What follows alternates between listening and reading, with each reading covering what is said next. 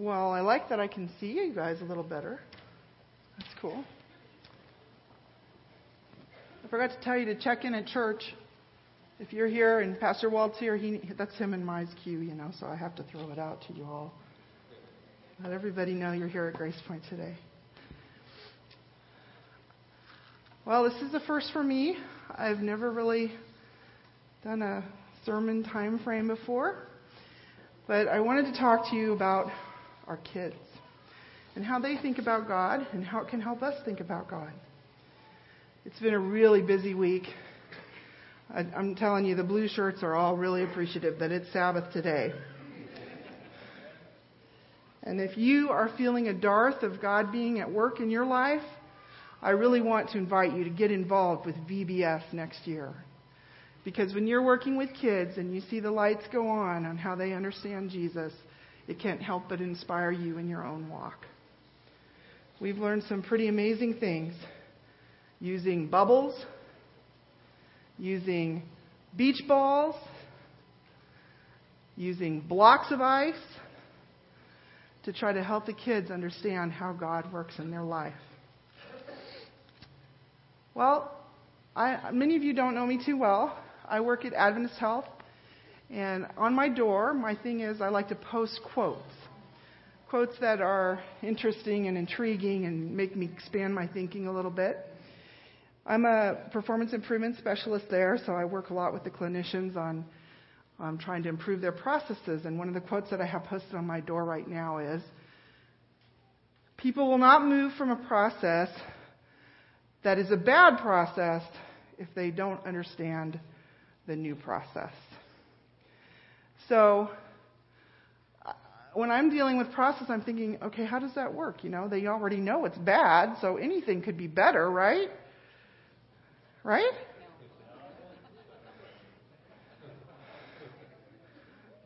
Well, all right. Well, it's kind of hard for people to make the step into the unknown. And it tends to make us put up barriers between what we'll do in our Christian walk when God asks us to step to places that we don't know. Like, it's really hard for people to sympathize with earthquake victims. This year in VBS, we gave money towards the earthquake victims in Nepal. Now, many of you are aware they've had that huge earthquake over there at the end of April and the beginning of May, too, sort of back to back, where over 2 million people were displaced from their homes. And many of them are living still in tent cities in the middle of monsoon season. Okay, so we're in California, right? We should be able to relate to earthquakes, right? Okay, maybe not in Sacramento so much, but you hear about them everywhere all around. And the nearest one was just right over here in Napa, which I go to not infrequently because we have a hospital there. And so that one's not too far removed for us. We understand how earthquakes work. But what about tsunamis? You hear about tsunamis. We've never experienced that in Sacramento, let alone even on the West Coast. And we can see it in the news now more than we ever did before. But it seems so far away, way out of our reach, we don't really understand the impact all that well. I tell you, I'm having fun with the mic today. And did I bring the clicker up? I may not have brought the clicker. Sitting right there on the top of my purse, maybe? Or I'm the worst. I'll tell you, at VBS, maybe it's sitting on top of the piano. There it is. People at VBS, they're used to this because I was running around looking for my keys. Anyways, so I wanted to try to help you understand how the whole work of faith develops. And sometimes we're not willing to go there, but we have lots of people like that, even in the Bible, that help us with understanding how faith develops. So the first one is this guy I'm going to talk about today, Nicodemus, he was a really smart guy. He was on one of the highest city councils at the temple, and he took an interest in Jesus' message, but he just didn't get it. And he was sort of embarrassed that he didn't get it, because he came to see Jesus at night when no one else would know that he was going to go ask questions. Because after all, he's a smart guy. He should get it. Jesus says to him, I tell you, no one can see the kingdom of God unless they're born again. And Nicodemus says, how can someone be born again when they're old? Or, in my words, you can't become a baby again. No one knows how to do that. And then Jesus says, unless you're born again with the Spirit, you can't see the kingdom of God. And you can't really tell exactly where the Spirit is because it's like the wind. It goes where it wants, and you hear it, and you see it. But you don't know exactly where it's going to show up next or what it's going to do next. The Spirit is like the wind. Nicodemus says, how can that be? That's my interpretation of, it can't be real. I don't understand how that works. So it can't be real. All right? We're the same way. We tend to, whoa, I'm having fun with the mic today. This whole week it's been fine. Today it does not want to cooperate.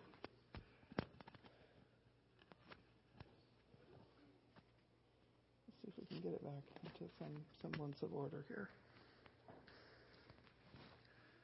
We're the same way. We tend to let things that we don't understand get in the way of advancing.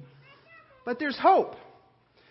And I have asked some kids out in the audience to help me with understanding this concept of growth in faith. And the first person that I'm going to ask to help me is young Mr. Standish, who's going to tell us about how flashlights operate. Is he here today? I haven't seen him. There he is, right there. And I need my microphone guy to come bring the mic over to him. Is he here today? Mr. Vavrick, where are you? Master Vavrick?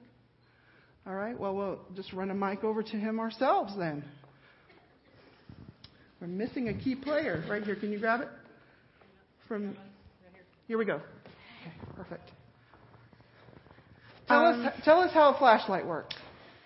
So a flashlight works with, you need a working battery, a working light bulb, and the spring in the button sometimes on the end or on the side of it, the flashlight, you will push it. It pushes in a spring and then I don't know the whole concept, but when you push it in, what happens? It turns the light on, and the battery generates the light to turn on. Kind of like when you see in the store sometimes those hand crank ones. The battery is doing the same thing as you are doing when you crank the... Supplying the energy. Yeah, you supply the energy with the battery or the hand crank. Perfect. Yeah.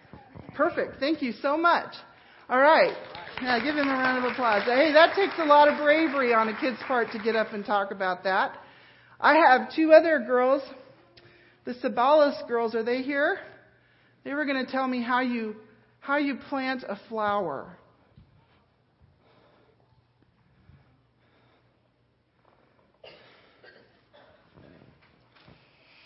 First get the best soil.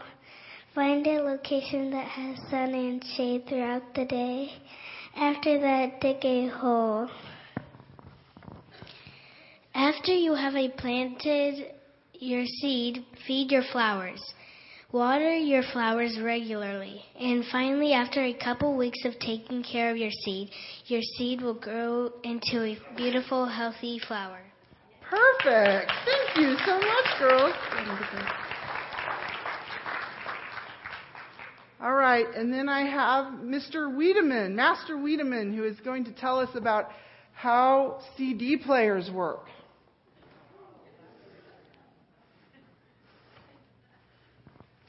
Okay, so CD players work by, I guess you could say, signals. So you go up to the CD player and you press a button, and it has this little icon thing that looks like a home or something like that. You click it, and then this little disc tray comes out, and then you can put your disc in, and you click it again, and the signal will get sent, and then it'll go back in. And then when you're watching the movie, there's sometimes, not always, but there's sometimes a few buttons. There's one that's a square, and you click that, and that will stop the movie. There's one that has two little arrows right next to each other that will either skip the movie or like go on to the next thing, end it, something.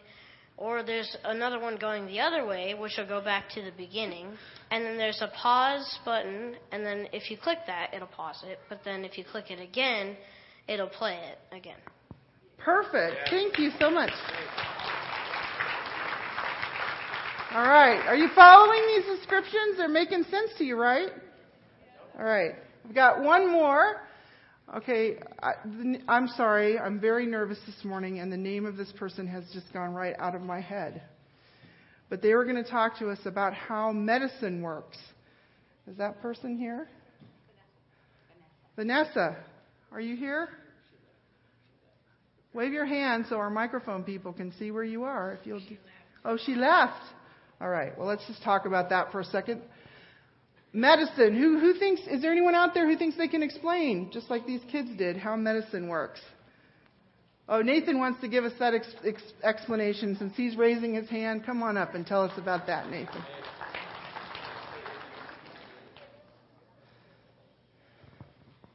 Medicine is a fluid or solid that comes in different forms. You can get it in a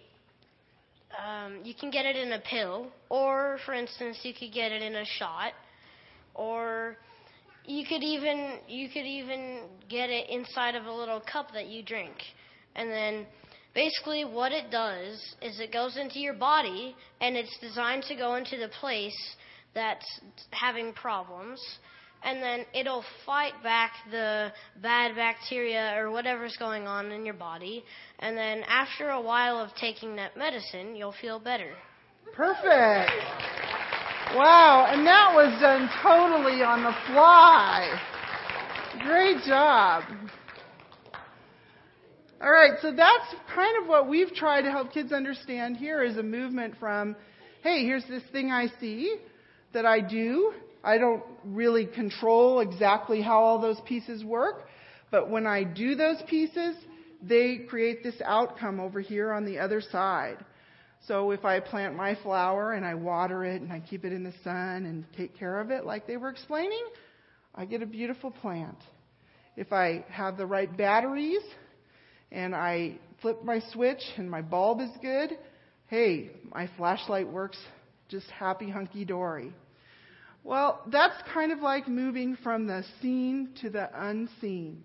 When you flip the switch, you are moving that action that you take to something you're expecting a reaction to happen over there that isn't you driving it. It's you in the front saying, hey, I'm taking this action, this known action, and I'm expecting this outcome over here.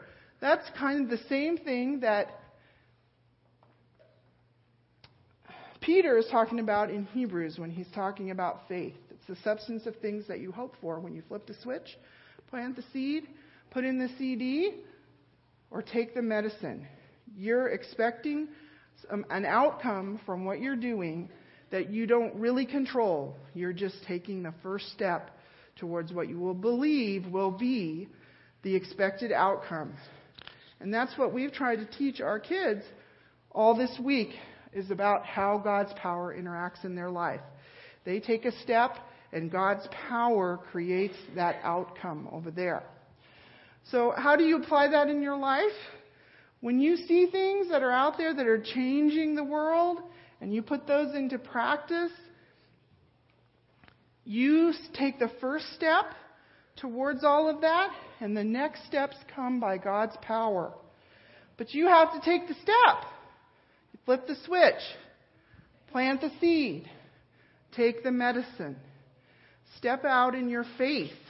And God provides the power coming from that. That's the principle of Hebrews 11:1. You see the substance of what you believe God is calling you towards. You step towards it, and His power comes in behind you to supply the reality. And sometimes you don't always see it clearly. So when it doesn't react the way that you were expecting, and if the outcome does not appear to be the godly outcome that you were expecting, then you have to step back from that and decide, hey, God, did I hear you clearly on that? Maybe I needed to go a different direction. We've been applying this principle of developing faith all week for our kids at VBS. Every day, on the first day, they got this band called a God sighting band. Do you kids remember that? Are any of you wearing them? Hey, look at that. We've got some of them on in the crowd. And we've asked them to look each day for where they see people being God's hands and feet in these areas of comfort, provision, healing, forgiving, and loving forever. When you see people doing that, or you do it yourself, that's a God sighting. That's God at work in the world. And that's what we are trying to help our kids understand. How does God work in the world?